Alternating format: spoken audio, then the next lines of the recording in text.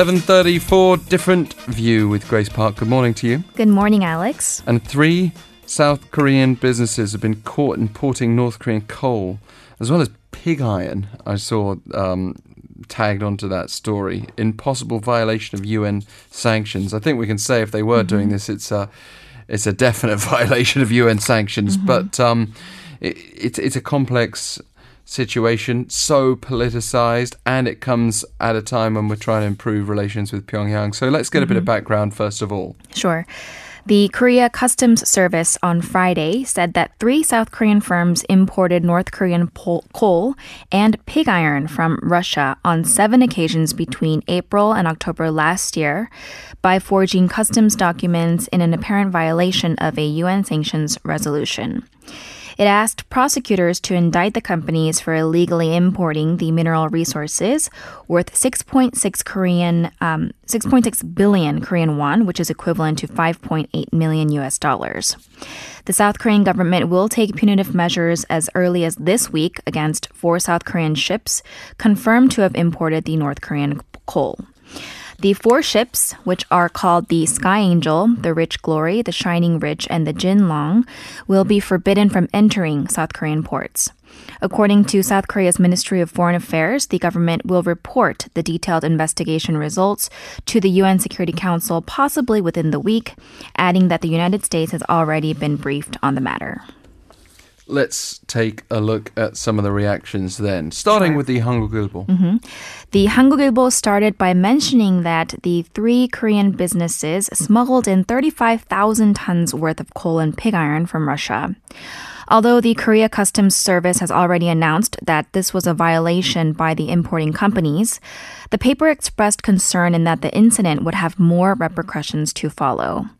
For one, it was found that the Korea Southeast Power, a subsidiary of the state-run power company, the Korea Electric Power Corporation, used the smuggled coal for its operations, though it was determined it did so without the knowledge of its origin, and therefore it has not violated South Korean law. However, the paper argued that the company, as well as other companies which used the coal, could be subject to secondary U.S. boycotts. The government claims the possibility of this is low, but the paper pointed out that the U.S. House Committee on Foreign Affairs strictly abides by the principle that sanctions will be imposed on countries, even South Korea, in the case that it smuggles in North Korean goods. More embarrassing than this, though, is the fact that while the entire international community is maintaining unity in imposing such sanctions against the North, South Korea, out of all countries, turned out to be the whole in the process. And the U.S. State Department has assured Korea on the matter by making an official statement that it's working closely with the Korean government and that it has full trust in its words.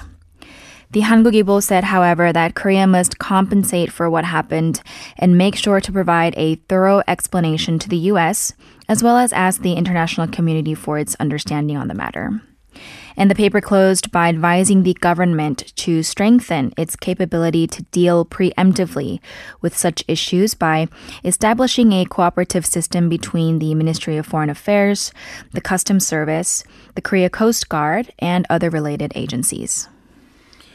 And the Gyeongyang Shinmun really wanted to start by pointing out, I guess, that it's these companies that have done this and done it in rather a dastardly way against the backdrop of the embarrassment that you just pointed out. Yeah. The Gyeongyang Shinmun began by saying that the 3 Korean companies which smuggled in the coal deliberately violated the law by using tactics like forging certificates of origin and even setting up paper companies in Hong Kong. Despite their skillful and cunning strategies, the paper said that the fact that the government was not able to catch them in their tracks until now is embarrassing and poses a big problem.